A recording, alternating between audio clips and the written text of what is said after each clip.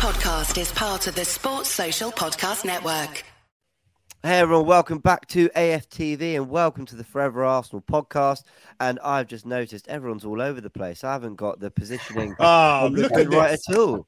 Second show in, it's a shambles, Lee. Absolute shambles. It's just a shambles. I'll tell you what, this is what you say, like, he's turned over to become an Italian today, isn't he, like, because of the signing. Ridiculous. What do you mean? I just like this jacket. For anyone, of course, listening on podcast platforms, I'm wearing my Italy Euro 2020. I know it still hurts. Some of you, but doesn't that be at all? No, but, Jorginho lifting the Euros trophy. Oh, yeah. Bellini. I've always liked him, Yeah, brilliant player. Brilliant. Absolutely always brilliant. been a huge fan, actually. Yeah. Myself. Why he was playing for Chelsea, I do not know. No, exactly. He's at a proper club now. Welcome, everyone, back to the podcast. It is me, James, hosting today with Jordan. Sharoy's in the building as well to cover for Turkish and Lee as well. But you know what? How come he got a club? Well, you're right. And round of applause for Jordan and Lee as well. I was just because he's filled in, he's always stepping up for us. Guys, we're going to be honest with you, and it is sad news. We're just going to explain why Turkish is away very briefly. It was revealed on the Big Six, so some of you have watched that will know already. But his nan passed away very, very sadly. There's someone that, we're all very close to our nan, but Turkish was very, very close to his nan. And it's incredibly sad. And we just want to wish him, all the love and support. And, he's going to take all the time he needs. And we welcome him back to the podcast, whenever he's ready, of course. But what you guys don't know is the amount of work he puts into putting this podcast together. He was at the very origins of this podcast and bringing us all together and us bringing you this show. So we just, whatever he needs, we've got it. And Sharoy is, so happy as you always are to cover for him. But as you mentioned, the other day via WhatsApp, it's not at all the circumstances in which you'd want to be jumping in. But, we love you, Turkish, and we look forward to having you back. Just to add, I think it is actually obvious to the viewers and listeners how much work Turkish puts into this show when you step into the hosting duties, because people get to really see now how hard and how good a host he is when James comes in. So I think we need to pick up Turkish even more. Absolutely fair enough. And also another thing, guys, I've got to say, Turkish makers come in late every now and then. We admit that, but he does put the link up. Not 2 minutes before the time. Hours before normally. So big up Turkish. Big up Turkish. Yeah. I actually had the message to get the link sent to me.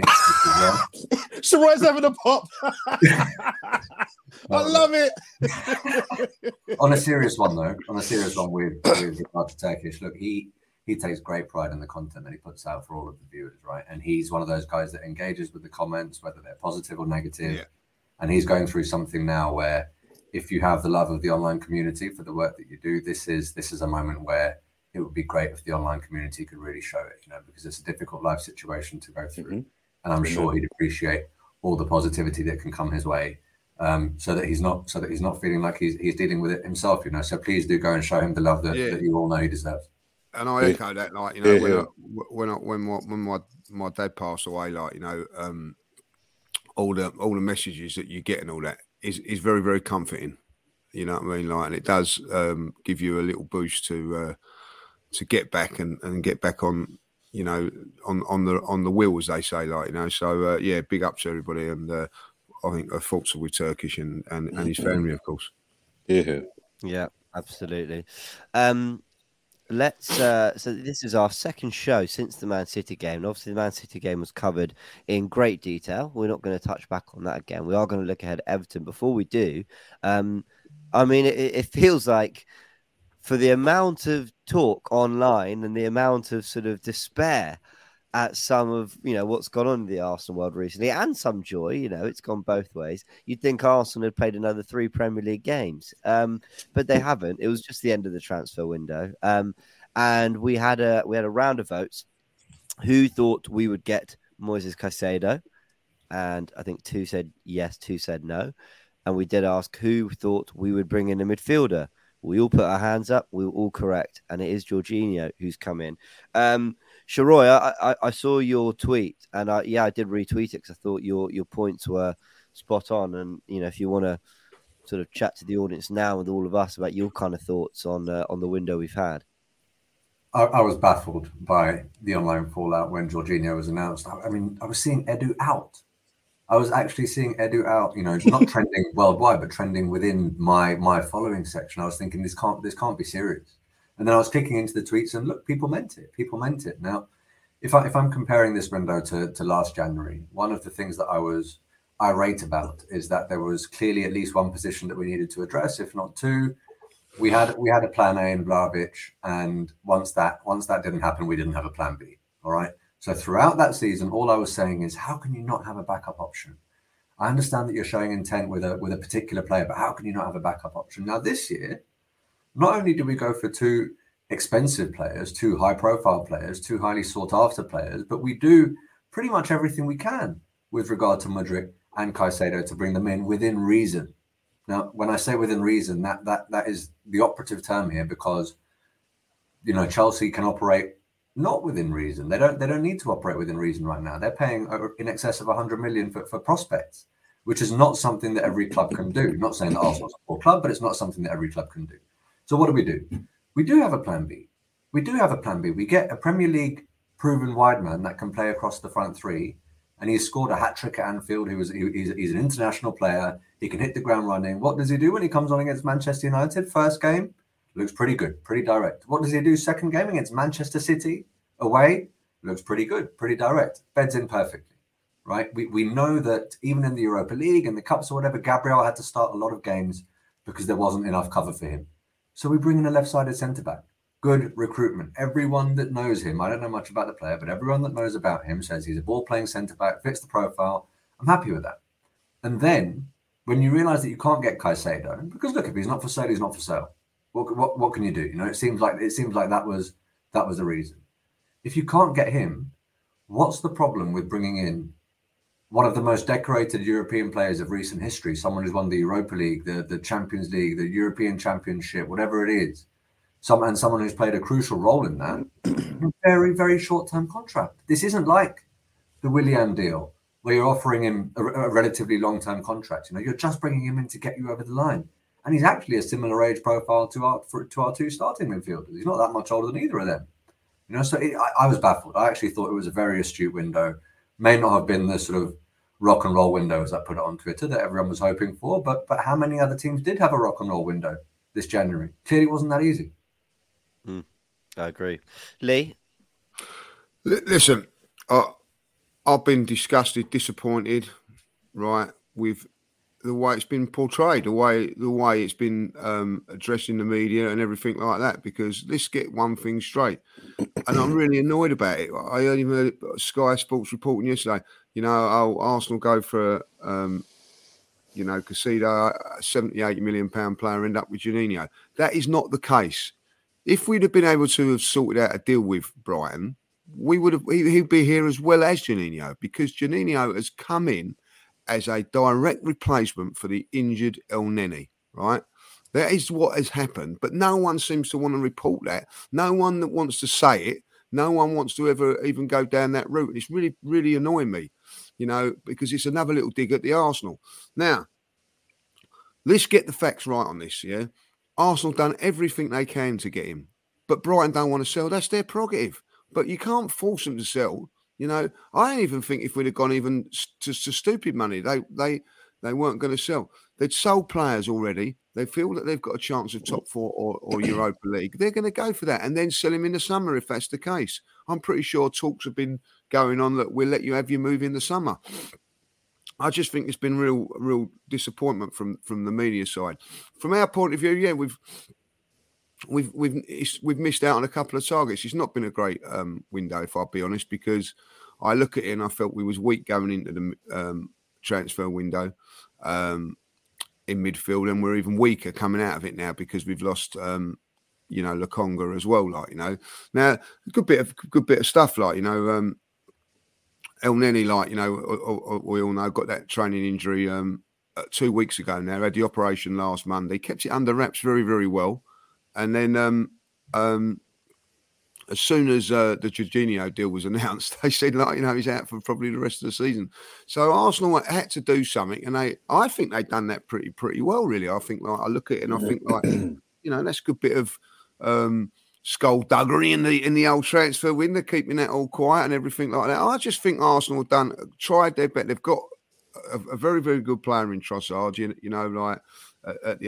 even if they'd have gone and got Mudryk, who says they wouldn't have gone and got Trossard? I don't really understand why these sort of things are saying, I think Arsenal at this moment in time, when I look at it now, are not. I'm going to be very disappointed in the summer if we don't make some big signings because we need them. But I look at our bench now and I think it's a lot stronger now. If everybody's available, I ain't seeing young kids that are just filling up the bench, you know what I'm saying, which we've had in the last season or so. That ain't happening now. All those players on the bench can do a job and do a job, as you said, in the Europa League. So as I think it's underwhelming, yes, I think that we'd say that. But let's be really honest about it. Who would you replace in our our first 11? Who are you going to replace? You can say, right, we're going to bring someone in. I'm going to drop him. I don't think there's no one that you could turn around and go, right, you're going to leave Xhaka out if you bring in a 70, 80 million pound player. I don't think so. So I think it was for here and now, but also for the future. Listen, I think that we've still got enough to win the league. I'm not going to go in there saying, that these signings are going to definitely push us over the line. But even if we got those signs, I don't think it's a definite for pushing over the line. I think it's not been a bad window. I can't believe the people saying about, I've been getting a lot of stick because I've spoken to the man a couple of times. You know what I mean? It's your fault, Lee. It's your fault, Lee, to be fair. It's your fault. Well, yeah, from people saying, I hope you're going to pull your pants up now and think, it's a ridiculous sort wow. of thing. You know what I mean? But listen, I think at the end of the day, Twitter is Twitter, and is they really genuine fans? You know what I mean? I'm not so sure. Lee, someone. I explained on a tweet that I didn't want Jorginho, but this is probably why Arteta would, right? And I outlined my reasons. Someone said, "Have you not learnt from the Willians and Luizes of this world?" I said, "I didn't sign him. I didn't wake up on Tuesday and go, Edu, take a day off. I've got this. I'm bringing in Jorginho." Was David Luiz that bad? What's that? Was David Luiz that bad? I thought he did a good job for us. I was one of the first, and I was on this podcast to say David Luiz's stint has been good for us. I was more than happy with David Luiz. Did a job for Willian. One didn't work, yeah. Willian was a shocker. Let's be honest. Didn't work. But then there was Benayoun. Actually, this did the rounds. Which of the Chelsea rejects were successes? Benayoun, hands up for a success. Come on. Big games against United, Spurs. Move on, James. Some moments. Check. David Luiz. Yeah, I'd say it was a success. Yeah. Willian. Hell no. Jorginho. William Gallas. Oh God. Yeah. No hands up there from you, Jordan. So you expected the same for Jorginho? No, I'm not. I actually agree with everything that Sharoy said. I don't often take to Twitter to tweet views. I often retweet stuff and other people's work. But I found it quite embarrassing. A lot of the Arsenal fan base's response to this transfer, a lot of snobbery. And I'm gonna come for Cecil here as well, because Cecil's one of them as well. And I'm going to call him later on.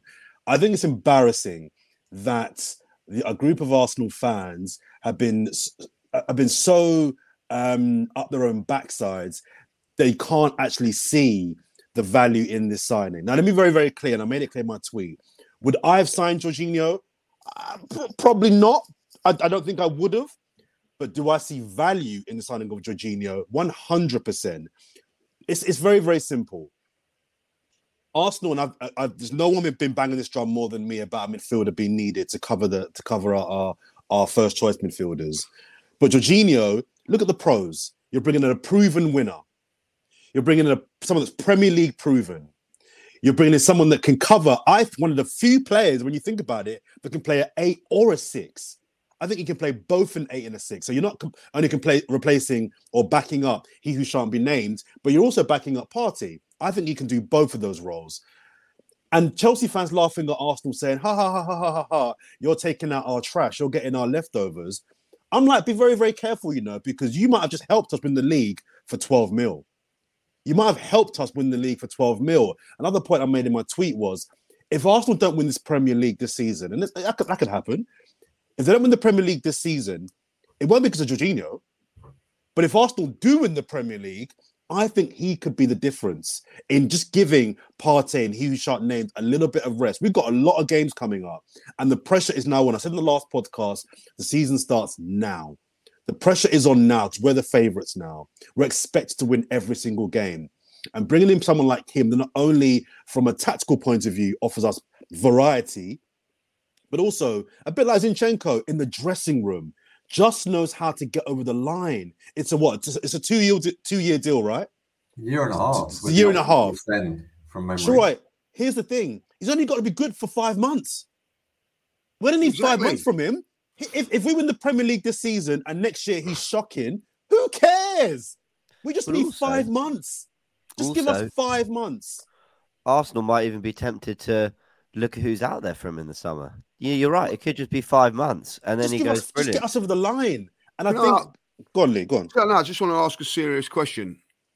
Do you think if El Neni was injured, say if El Neni was fit, do you think they would have done this deal? Great I think question. they would have. I think they would have. I think they would have. They were looking at a midfielder in general terms anyway. So that's interesting because sorry to cut you short. Because there are positives, and I do want to explore why Arteta wanted to do this deal. And we've touched on the experience he adds and all that, but it does feel like, okay, Elneni's probably going to miss the season. So I know what Lee means when he says we might have come out in that midfield area weaker in terms of numbers, not in terms of kind of dependable quality, but maybe in terms of numbers, because where we had Partey with Elneny and then Xhaka with Lokonga, it now feels like it's Partey, Jorginho, and then no one behind Xhaka, and then you're hoping that basically Smith Rowe can drop in, maybe Vieira comes across. And but your mate Zinchenko, sorry James, your mate Zinchenko. Let's not forget about that. He can play midfield if needs be, which I'd love to see because I'm so behind on this bet with Robbie. But then you're removing a key part of another, somewhere else in the team to kind of make it work. What I do think though is we're at that stage of the season where I think we like to think we want two 11s, right? And I did that myself. I posted a picture saying, this is our squad. This is where you can make a second 11, with the other players. And look, it looks very, very, very decent. Don't get me wrong. But Arteta isn't going to treat the Europa League as just a second 11 going out. He'll probably go Jorginho, Xhaka, Odegaard, and Partey gets a rest. He'll probably go Trossard, Jesus, Saka. You know what I mean? He'll still go kind of maybe 5-6 changes rather than wholesale changes to the 11. So actually maybe just upping the quality of who's on the bench rather than the numbers is what we needed. I actually also I disagree with Lee slightly in that. I heard that there was a statement that came out from there was a journalist tweeting that Brighton was saying this deal was never going to happen for Caicedo. I don't believe that. I think how he handled it pissed them off. And then they were like, no, you're taking the piss. We're done with you. Arsenal go in on January the 1st with a bid of 100 mil for Caicedo. Do not tell me they don't accept. They're taking that deal. They are taking that deal. You get 100 mil in January, you're taking that deal. So I don't fully believe this idea they're putting out now that, Arsenal were never going to get him. Yeah, they would have. We just handled it wrong. We didn't give them what they initially wanted for the player. That's our bad. And that might harm relations going down the line. But this idea that it was never going to happen, I don't buy that. But just going back to the Arsenal fans, sorry, Shura, just the final point. Just going back to the Arsenal fans, it's snobbery. It's snobbery that because our player didn't cost 100 mil, therefore something's wrong. I've never really been into the 100 mil, the big. I don't care about transfer fees. I care about the right player. If it's the right player that costs 4.5 mil, get him in. If the player costs 100 mil, then so be it. But for me, the outrage, I think, is aligned with this idea that because we haven't had a spectacular, sexy sloshings of money around the place type transfer window, it's been a bad window. No, it's about getting the right players rather than the expensive I'll defend players. them to it a bit.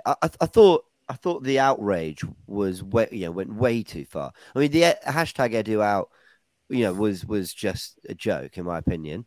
The criticisms and look, some people really weren't having it, and I was surprised that with Arteta and Edu's track record that they weren't a little bit more open-minded about. But I'm talking about such a general fan base. Some people were for it, some people weren't. I was surprised that people weren't kind of willing to be a little bit more okay. I've seen this before, but let's see what Arteta and Edu do because they've got it so right recently. But I will defend them to a degree. Arsenal with Partey and Elneny and even Lokonga, they've had dynamism in that sixth position. They've had players who can cover a lot of ground. They need to. It's a lone six role. Yes, sometimes Xhaka tucks in next to them, but there's a lot of work to do. There's a lot to cover. And at the same time, we have been down this former Chelsea player role. And do they ever really feel like your player? That's why I like David Luiz, because I felt his commitment was top when he was at Arsenal, whereas performance is always brilliant. No, but I never looked at a player and thought, he's here because he's just to pick up a paycheck. So I understand why Arsenal fans do have that sense of, are we really going to pick up a player that, one of our rivals are kind of happy to move on from? So I do get why they was but to that point, sorry, I'm not sure what's coming here, but to that point, James, the idea that Jorginho potentially is only coming to us for a paycheck and a last kind of biggish contract. Yeah. Jorginho could win a Premier League title. I know it's harsh. No, I agree. He could win if I'm Jorginho, I'm thinking I could win a title just in 4 months. These guys done all the hard work. I've just got to get it over the line. So I think there are examples of Chelsea players that have come to us where you can levy that argument. So he's only coming here for a payday. That's legitimate. I'm just not sure that is the case here.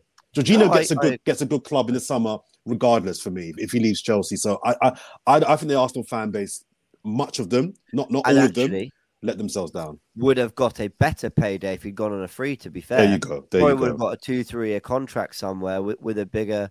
Yeah, you're right. Actually, that's a good point. Sorry, Sharoy, come in because Jordan and I have just been running our own podcast, me and him. It's all good. It's all good. I mean, I think David Luiz, Cech, Willian were probably brought in with a view to occupying a place in that starting 11. Jorginho's not, put simply, in the Premier League, and that's because when you're top of the Premier League, you don't necessarily need a signing in January to slot into your 11 and elevate you. Mm-hmm. You need someone who's going to make sure you stay there. Mm-hmm. And that's a very different lens through which you look at the transfer window, firstly. Mm-hmm. But the second point is, look, over the last few months, when we've been top of the league and we've been putting 2 or 3 past everyone, even fans who weren't fans of Arteta, Edu, the Cronkies even, are saying we trust the process. Mm-hmm. The minute something happened that didn't quite align with them, it was Edu out. Yes. You can't say trust the process, but then not trust it because of one signing. I get the optics.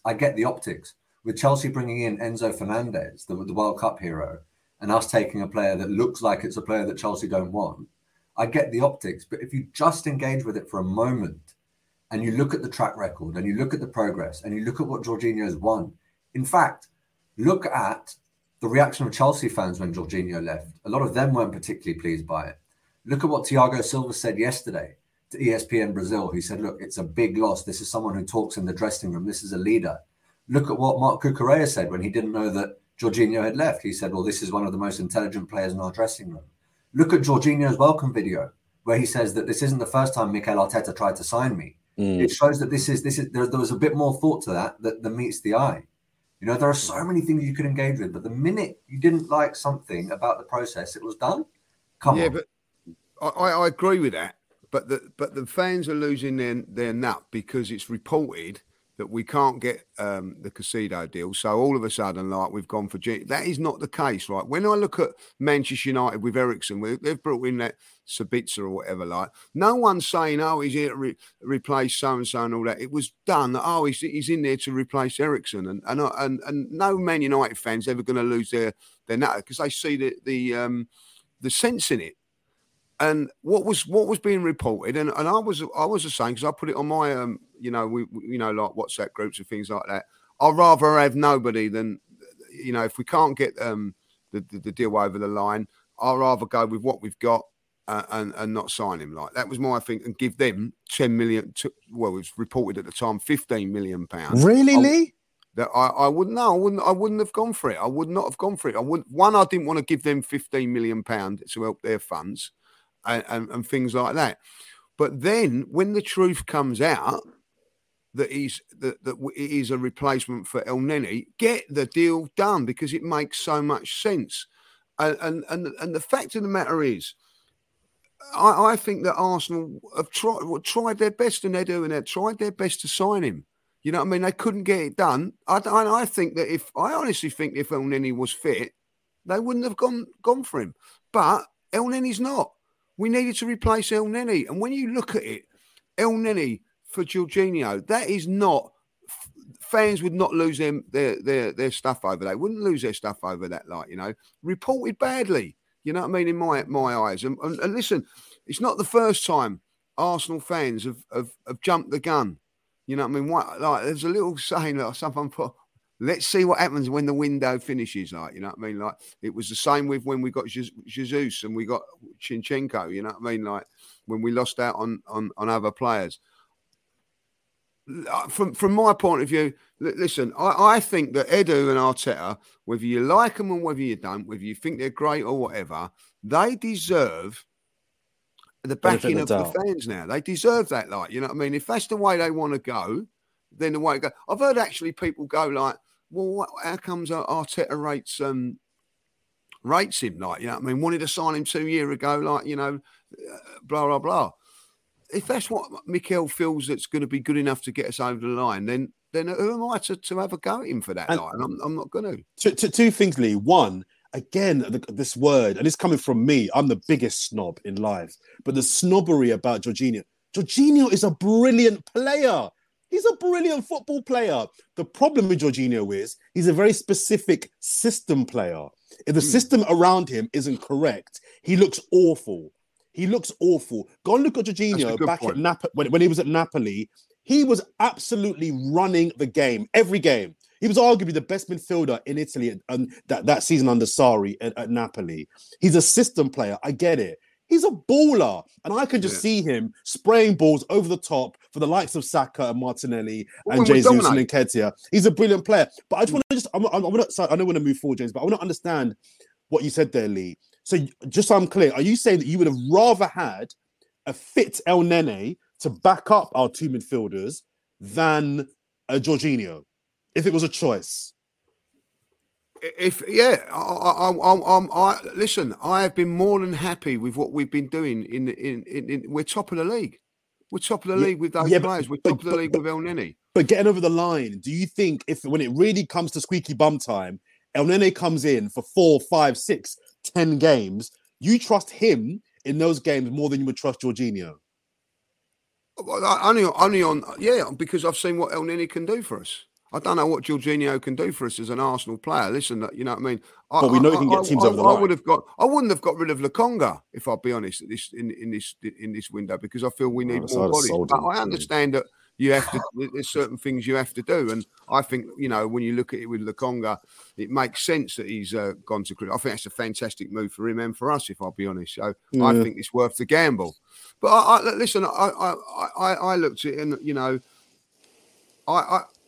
when El Neni's gone out, I just think it's good business. That's how I see it now. I think it's very, very good business from Arsenal. I think, I don't want us... Can I just say something to that? And I mean this sincerely. I do not want to deal with that football club anymore. I do get that. They are a disgrace to this footballing world. And I know that every club should turn around and go like, I don't want to deal with that club no more. But in fairness, you have to. I hear you, Lee. But is the emotional attachment to? Because I get what you're saying. But if the difference in securing our Premier League title means working with them, would you do it then? Well, that's not going to... Listen, I don't agree. Look, it's not Chelsea as the hater of what... I don't like what Chelsea are doing, what they've done for 20 years and what they're still continuing to do now. It's a disgrace. It's not the football way. They don't look at Chelsea Football Club, and this is where I'm going to say now, and it's a little bit different with Man City. Manchester City, for instance, were in for the Cucurella as well, but they said, we've got the money, but we don't feel morally that's the right thing to do, so we're pulling out. That lot down there don't care about that. We don't care if we're going to mess up the financial market for anybody else. It's all about Chelsea Football Club, Chelsea Football Club. For me, it's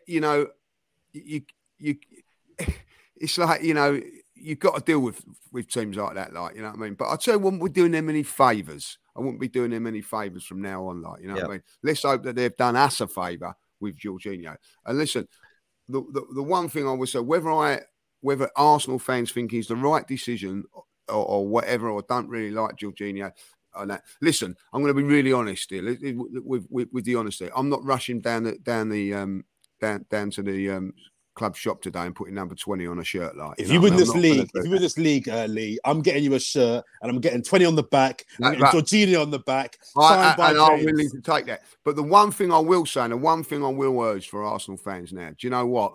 He's an Arsenal player now, like, you know what I mean? So why he plays in that red and white shirt, he gets my backing 100%. Yeah. Well, look, on lots of various shows on this channel, we've explored the reasons why Arsenal would want a Jorginho. I think I'll be doing an In Focus as well on our new signing. So plenty more to come on him. I think if you can just say that Arsenal, the one thing they have done is refreshed this window. 3 players out, Cedric, Lokonga, Marquinhos, all out on loan.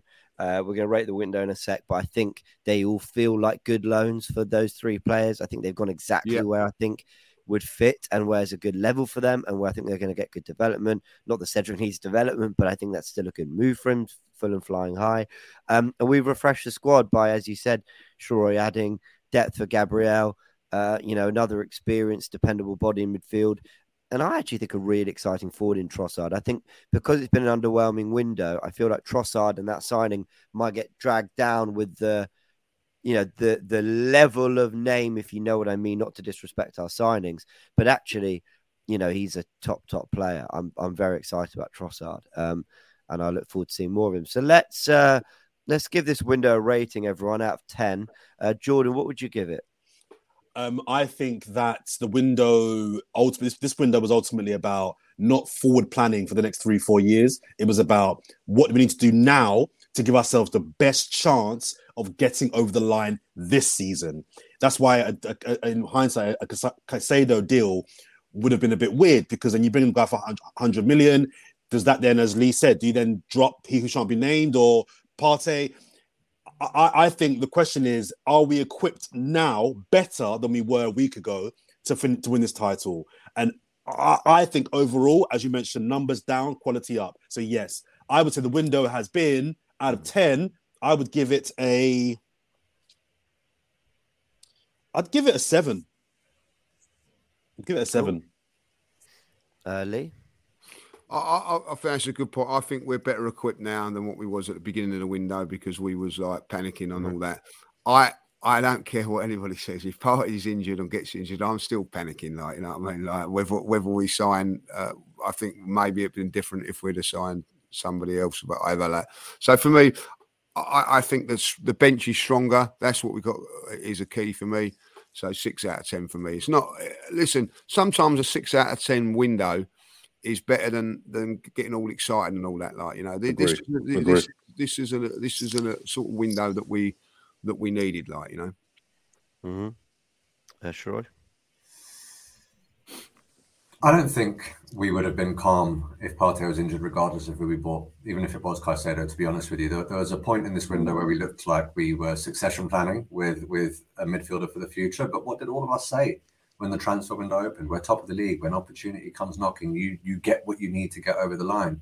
So maybe succession planning in this January window wasn't the way forward. And maybe that immediate impact with a proven midfielder and a proven forward was the way forward.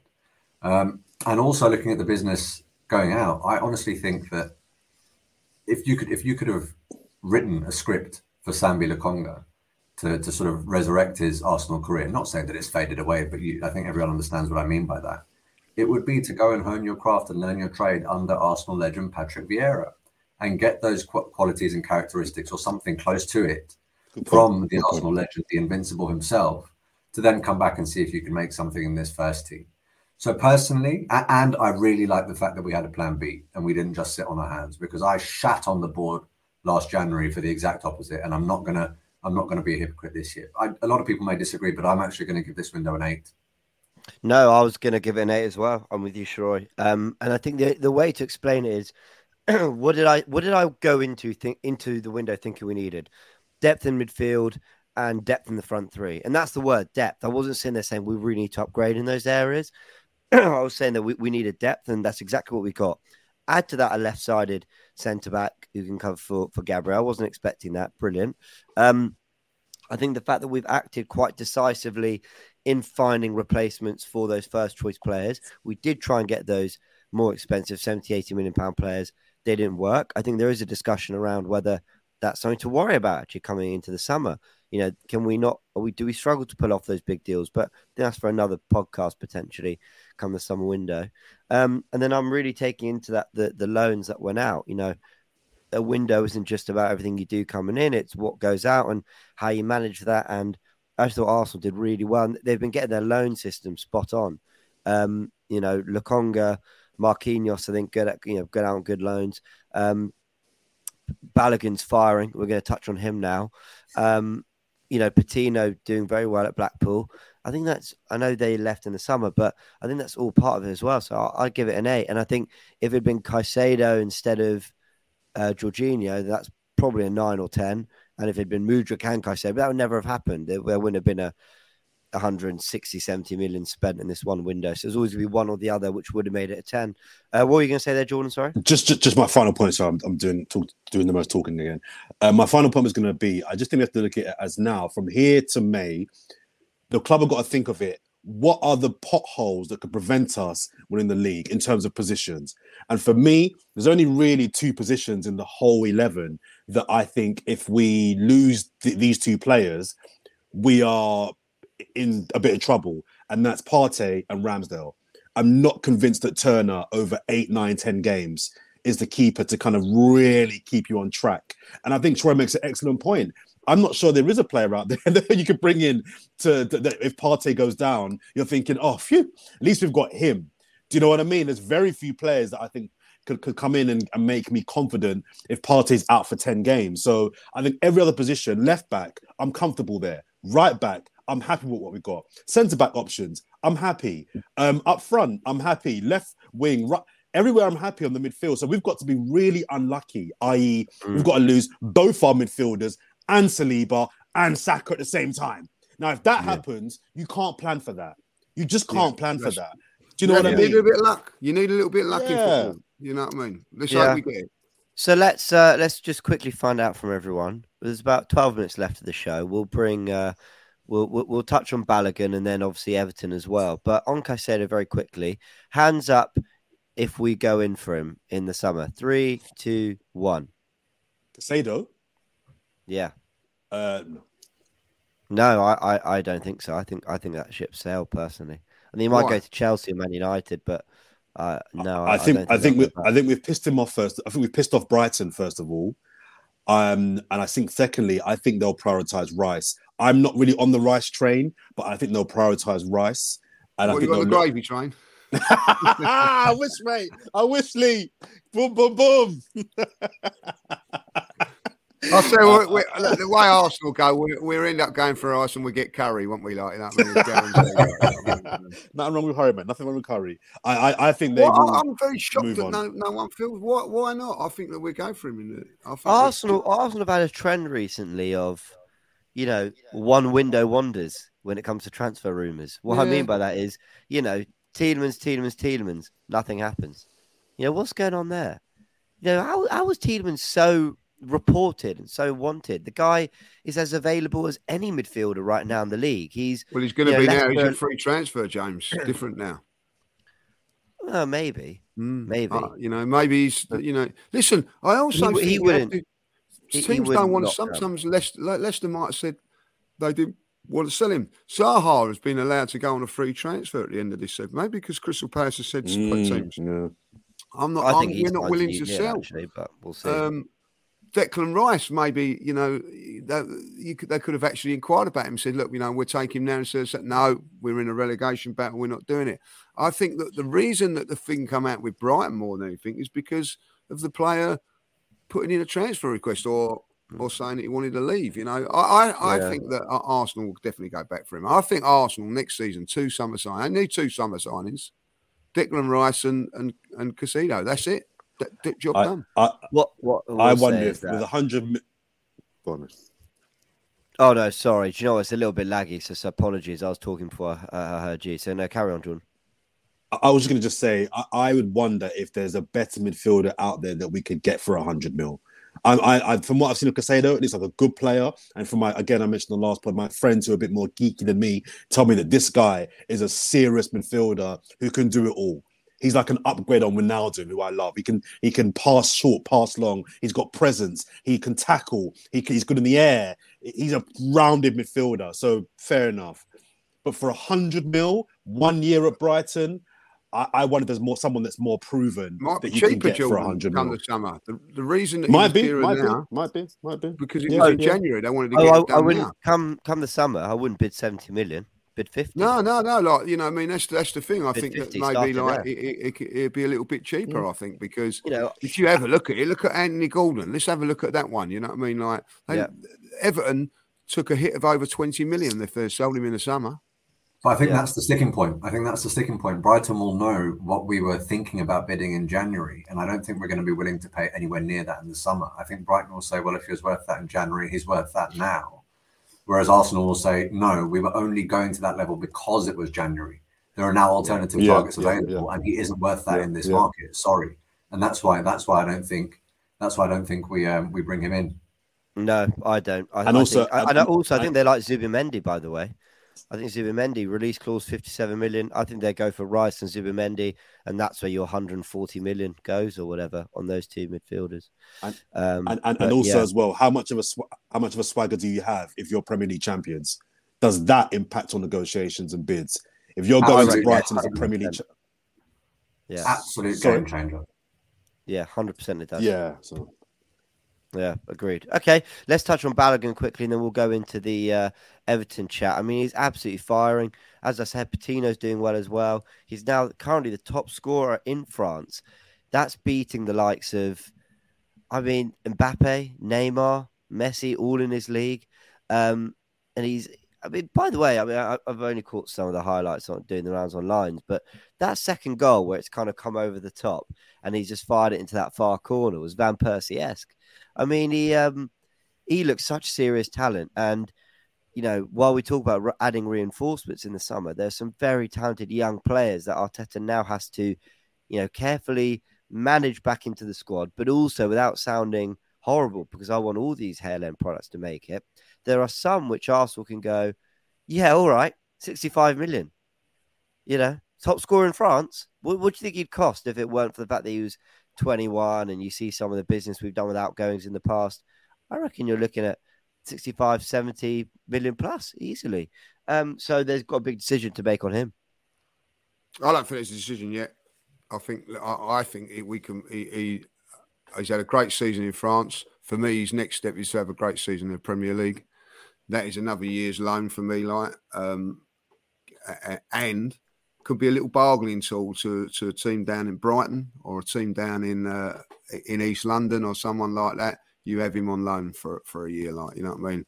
I think that no need to rush this, a little bit like the Saliba one, you know what I mean? What I'm seeing, I've always said he's got the potential to be a really, really good forward.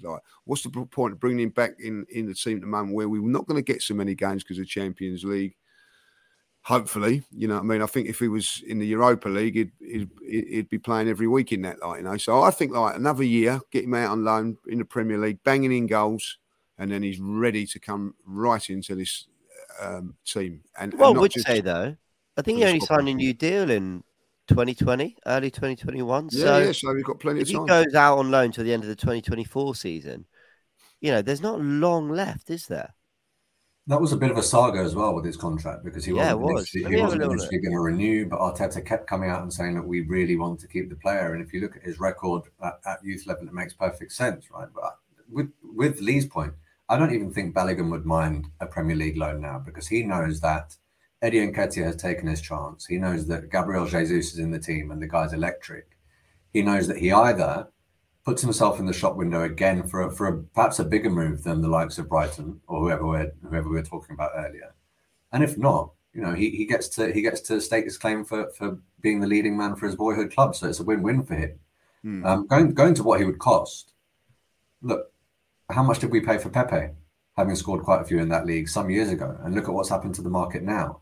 Obviously, we're only halfway through the season, but if Balogun ends up top 2 in that league, he's added real value. He's added real value. Then again, if we're in the Champions League next year and we're competing on 4 fronts where you can't rotate in the Champions League the same way that you want to in the Europa League, do you need 3 strikers as opposed to just 2? Yeah. Do you need more depth?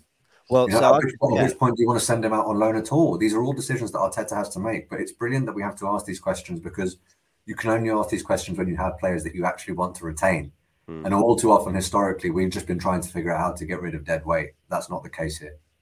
So I've just looked. His contract expires in 2025.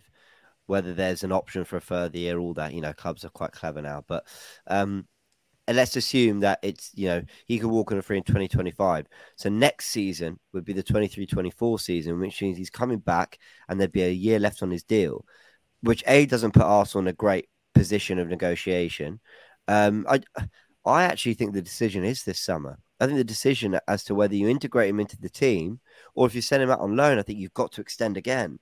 You've got to extend or sell with a buyback clause. But I think big decisions around his future do have to be made this summer. I could foresee next season. I think Arsenal, they've added to the forward line now. Jesus, Vieira can play in the front 3, Trossard as well. I know we want that kind of £100 million winger, but I think they've done enough to push that down the line. And I think if they can make a front 3 out of 6 players, those 6 being Balogun, Jesus, and Nketiah. We've seen Nketiah and Jesus play wide before. Certainly Jesus can do it. And then Martinelli, Saka, Trossard. And then you're looking at Smith Rowe as a midfielder.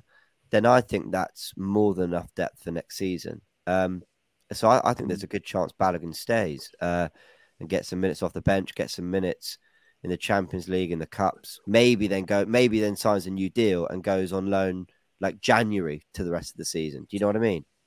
Here's a possible curveball. I'm not going to pretend like I've watched Balogun much on loan. Surprise, surprise, some would say, because I haven't. Neither have I. Let's be honest. Okay, but I'm thinking about next year. Shut up. I'm thinking about next year, and I'm looking at the landscape of the teams we're going to be competing against in the Champions League and the Premier League. I'm looking at the firepower that some of the top teams are going to have next year, and I'm wondering. It's just a question. If we can get 45, 50 mil for Balogun, do we invest that in a proven goal scorer? Because I'm looking at our front line. Saka's getting goals. Martinelli's getting some goals. Jesus chips in with goals. And then Nketiah can score goals. But there's no one in our team that you think bank up 15 goals minimum. Who's our player that you say there's a banker that's going to bring in 15 goals in the league minimum? I'm not sure we've got that player yet. And I look at Liverpool and I look at, I think United will sign Kane. I look at City with Haaland. I look at what Newcastle may do in the window. And I want to win the Champions League next year as well. I want to win it. I want to win the Champions League next season. I will. Do we have a person in our front line that we're like, right, that is our banker, 15, 20 goal a season player? And I'm not advocating we sell Balogun. I'm just throwing it out there. Do we need to get a guy in the window? I think we need 2 midfielders for sure. But I also think we need an attacker or a striker who Who's our Kane? Who's our Haaland? Who's our Salah? Who's a guy that you know is going to bank on a bad season 15 Premier League goals? So okay, two things. I don't think those players are that readily available because I actually think Kane and Haaland are two of the few in world football. Mm-hmm. I think that's one big issue. And the second is I think Balogun is looking like he's got all the potential to be that, one day I will be 25. Potential. I'm looking at next season. Next season, I want to win the Champions League. So little out there. I think you're almost worth banking on his potential because he scored goals at every level. Then he goes to France, and let's be honest, we'd be impressed if he had 8, 9, 10 goals. He's got 14. He's got more than Kylian Mbappe in that league right now. He scored away at PSG. He is looking an absolute killer in front of goal. So I think it's almost as. I think your chances of getting that player are as good if you kept Balogun as then it would be as if you scoured the market because Osimhen will go for 120, 130 million, and then I don't know who else is there. But do we need? What the question is? Do we need that striker? Right? And I'm looking at when people mention Kane. Outside of Kane and Son, Tottenham typically didn't get that many goals. Looking at the Salah example, they had Salah and Mane who were prolific. They didn't get too many from elsewhere, although other people chipped in. Whereas with us, we have Saka, we have Martinelli, we have Odegaard who's scoring quite a few goals. We now have Nketiah. We have Jesus who started on fire. Our centre-backs even score goals. We share them around a lot more. So looking at the style of play, look at what people are saying about Manchester City now. Well, you brought in Erling Haaland. Yeah, he's on his way to a goal-scoring record, but has it interrupted the flow? Has it made you a worse team overall? Mikel Arteta maybe consciously hasn't gone for that 9. Maybe 1, because there aren't that many available, but 2, he doesn't think that that's the way he wants to play. He doesn't necessarily need that 15, 20 goal a season gunman because he wants to spread them around and make sure that we're a threat from everywhere. Only time will tell. I don't know if that works in the Champions League because sadly I haven't seen Arsenal play in the Champions League for a bloody long time. We're about to find out, but I quite like the fact that we have threats all over the pitch. And also, Jordan come up with a point earlier on snobbery. You know what I mean? This is a guy that's banging in goals in France. We've gone to France before, as you said earlier on with Pepe. Also Lacazette as well. You know what I mean? We spent over 50 million for his goals in France, and we've got our own boy ripping it up over there at this moment in time. So for me, listen, he's going to come back. This is my problem with him at the moment, because if it was me, I'm going to go, look, I'm banging in goals left, right and centre. I'm playing every week. I don't want to come back and just be sitting on the bench and getting minutes, 5-10 minutes here. I'd want to go out. Either I want to be the number one or, and take Eddie's place, or I want to play games. So that's where Arsenal got to negotiate, isn't it? So, right, well, we'll get you out on loan, but you've got to sign a new contract or whatever. Blah, blah, blah, blah. I'll be very, very disappointed if we let Balogun go, because I think at the end of the day, what I've seen of him is as good as, and if not better than Eddie at this stage of his development. And you've got there's also this great thing about spending money and everything like that. And we all like doing that. But I also like seeing players come through the academy and come through. And coach. How about coaching players? And exactly. Getting them done. I like the thing that we've got Saka, Smith Rowe. I love that Martinelli, all right, he hasn't come through the youth, but you know what I'm saying is a young player that's come through. Balogun comes through and bangs in goals. And if he does bang in goals, and you have to think of this, you've got Manchester United spending whatever money on Harry Kane if that comes. You've got money. Chelsea will be looking to spend some money as a striker because that's one thing that they've not got. Then you'll be looking at other teams and all that. We've got our own. We've done it. We can go and invest in other areas because we've got that striker, you know what I mean. So we're saving a lot of money in that area, Yeah. Please, develop Balogun. That would be my message to Arsenal. I have a feeling. Let's make sure we make an early prediction. I'm thinking he'll go on loan, but they'll give him a new contract. That's what I think. That's what happened. So I'm not sure. I think they might have him as the third. And I think with the games available next year, I think he might be happy being third choice. That's what I would do. Behind Jesus and Nketiah. If he's your third choice forward, that's not a bad third forward to have. And I think that he may be like, fine, if I get 10 minutes in the Champions League here, start the League Cup games, start the FA Cup games.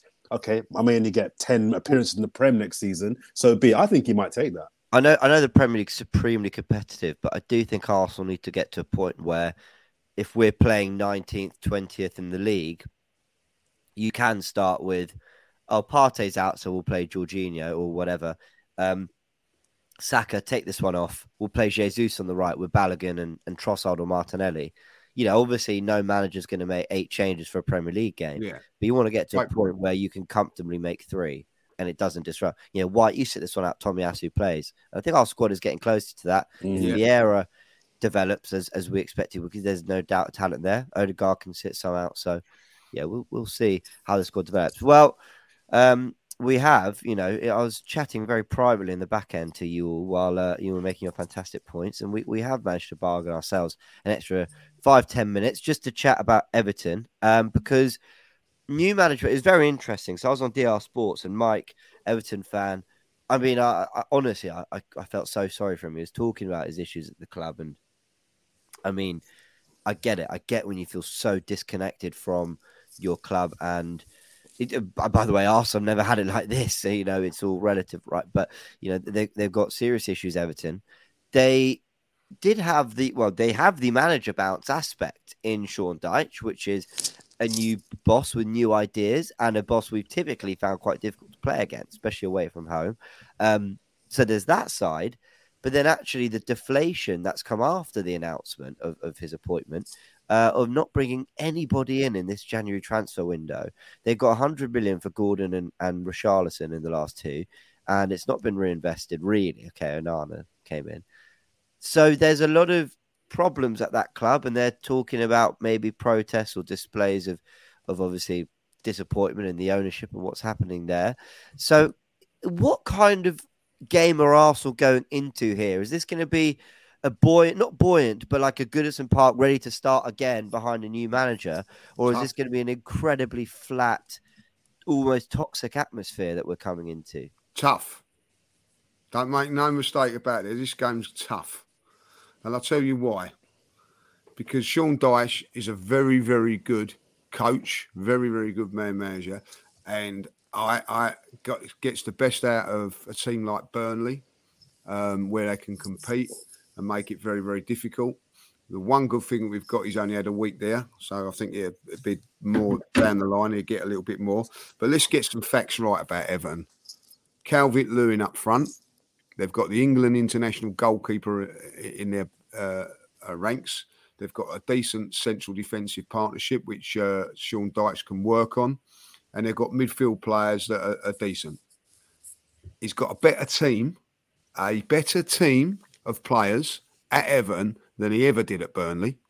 And he's got Burnley where they were like, I think at the end of the day, I don't think this manager gets the credit he deserves. I think he's done fantastically well. Arsenal are in for a real tough game because I tell you one thing, they'd be a lot more organised than that they've been in the last few times. And also, don't forget, this is a team, by the way, that got a point at Everton. Manchester City a little while ago, So they've got players there with ability. I can tell you that now. Iwobi, by the way, has done very, very well. Probably been the best player for them this season. There, they've still got some very decent players. You know what I mean? And with the organisation that he will bring, they'll be a difficult team to beat. Whether they can survive, and that's a different thing. But I believe Arsenal are in for a very, very difficult game. Very, very difficult game.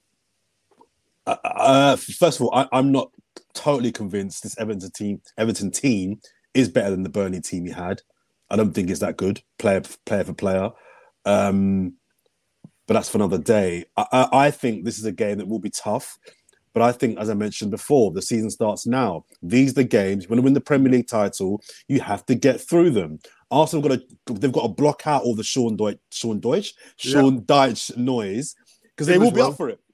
Him too. They'll be up for it. They're going to be loud. They're going to be backing their man. They're going to be like, right, now is the game where we start off our fight for survival. Come on, they're going to be bang up for it. We just got to go in there, get the job done, get the hell out. And I think Arsenal will win this game. It's a professional job. Don't get caught up in the noise. Ride the first 20, 25 minutes because they'll be getting stuck in and have them fighting and have them running, have them... Cool. We're a better team than you and we're on better form than you. This shouldn't be a problem in theory for Arsenal if they are serious about winning the Premier League title. Everton have been rubbish defending for about 10, 15 years. I don't care how good a defensive coach you are. How much can you do in 7 days or 5 days? How much can you really do? You can make them a little bit fitter, a bit more organised. But I expect my team, top of the league, who are going for a title, to get in there, ride the storm, and get the hell out. End of. Yeah, I think. Look, I get the fact that the crowd will be live, but I also think that given their track record this season, that's also a crowd that could be relatively quickly silenced if we start games the way that we start games. If we score within the first 5 or 10, I think suddenly they'll all be sat there going, "Shit, we're in for a long day." Here. A new manager bounce. There are two things that can happen, right? You can have a new manager bounce where a new manager comes in and gets a wonderful reaction out of the players for a game or so, like Emery did with Villa against United, for example. But also, and this has actually tended to be the case with past Everton managers, you get a new manager coming in and they realise the gravity of the task at hand because their team really isn't that good. And I fear for Sean Dyche that he's actually taken on this job and it's going to be very difficult for him. I think he's a great manager. I don't think he should have been let go at Burnley personally. I think he was hard done by that. But I don't think this team is as good as he may well think it is. It's not good.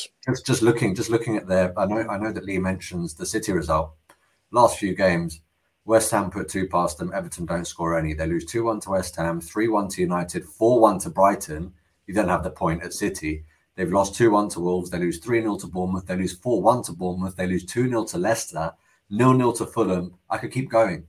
They don't score. Yeah. They don't score and they lose games. They're crap. You know, I mean, so I understand the element of caution because there is a new manager and we're going away and all of that. But look at where we are in the league. Look at the amount of players that we have fit. We should be going there and scoring a very early goal, shutting them up, and then locking this off. And it's massive. It's massive as well because City play Spurs the following day. If I bang on again about protect the buffer, we beat Everton. City are then thinking, oh. And I know Spurs lost to City a couple of weeks ago. 8 points. Generally, and a game in hand. And generally, Spurs do quite well against City. I don't think they will. I think City win this game. But I think it's a big game in that sense as well for us. They might because Conte's just had surgery. This could be one where their captain's taking the dressing room and saying, "We're doing this one." It could be a very hostile. Maybe this is just me hoping because I bizarrely I feel dirty saying this, but I want Tottenham to win that one. I think they could rally. They could rally without him at the helm and do this for him. Let's see. Yeah, I hear what you're saying. You know, the form we're in, the form they're in. You know, if it's not now, when can we with our chest go, you know, forget this, what we worried about, go win 3-0. But I don't think this is like the Premier League in 2008-9, where basically you paid anyone from 11th downwards in home or away, you should have been beating them. But, you know, there is, I'm sort of with Lee, like, they look poor, yet they've got England's number 1 goalkeeper. Shouldn't be, in my opinion, but okay, some people think he is and should be. And they've got Calvert-Lewin, who has shown he can score goals in this league, and they've got Onana in midfield. He's shit. Onana. James. No. Well, Onana's had a decent start to the season. Looks good. Calvert-Lewin is an average striker. He can score if given chances. Maybe let's not pretend like if Calvert-Lewin beats us on the weekend, that says more about us than them. Let's have it right. Come on. Maybe. You know, I looked at that Burnley 11 every time we faced them and thought that doesn't look anything special. In fairness, I reckon that Burnley wasn't as bad as I think. We got through those games. Listen, you make it difficult. It will be difficult. I'm not saying that we're not going to go and win this game. I'm expecting a tough, difficult game. You know what I mean? I'm telling you what, this is a tougher game on Saturday with him in charge than would have been with Frank Lampard. I've been going there with Frank Lampard was in charge, confident that we were getting 2, 3, 4 goals. This time I'm still confident, but I know it's going to be a lot tougher. It's going to be tougher physically and mentally. Because our record against Everton isn't brilliant. So I know we beat them 5-1 on the final day when sort of the season was done, top 4 was done. But then we lost 2-1 to them. Who was their manager? Benitez. It was Benitez. He was still there. You can put the records aside. They lost 6 on the spin or something when we went up there, and then they beat us. You know what I mean? But that's last season. That's gone. Ancelotti the year before, we lost 2-1 in both those games. Records are irrelevant this year. We weren't going for a title those years. We weren't going for a title in those years.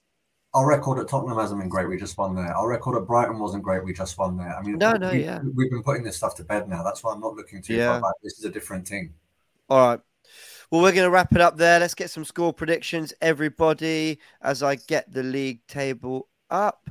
This was we did touch on it the other day.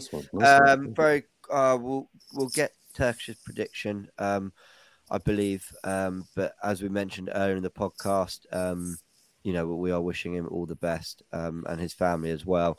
Lee, let's get your quick score prediction.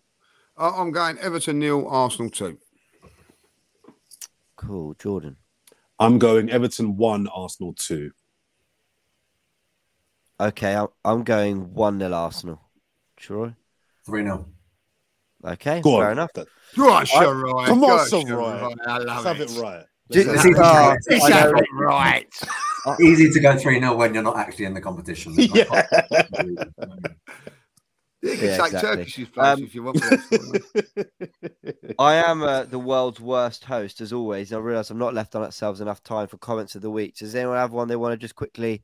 I'll save mine till next week. Oh, there's a couple. Apologies, everyone. I know this is I've got one. If you guys have a couple of minutes, go on. Go on. Let's do it. Go on, let's have some fun. Go on. What have we got? Who's going first then? You, Lee. Go on. Okay.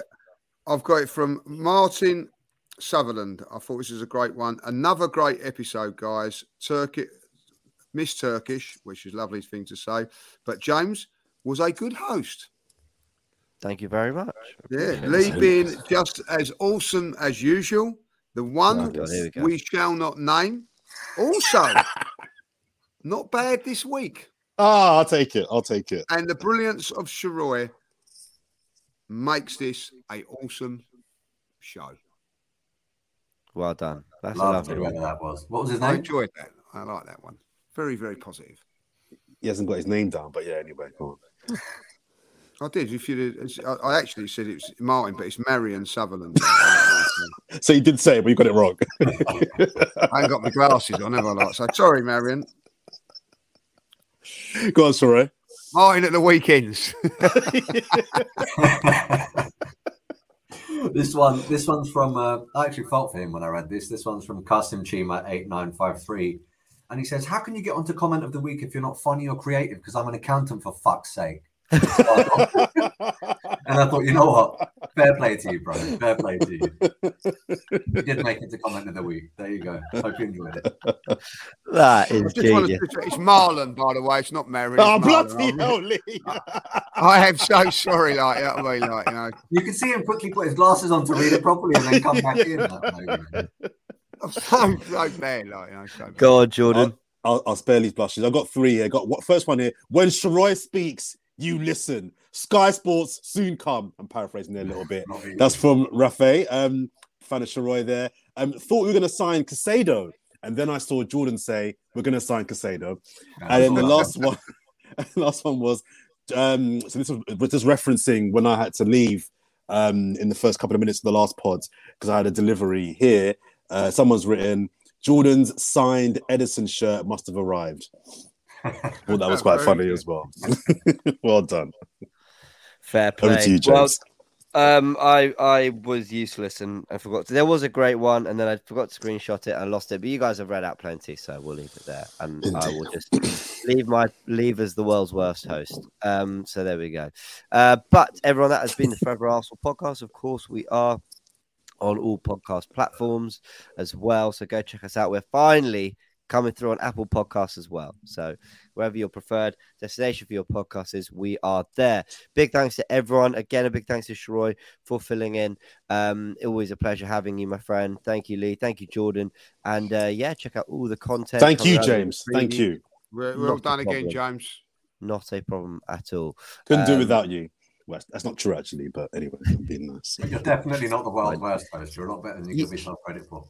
You can lie to make me feel better. That's okay. All right.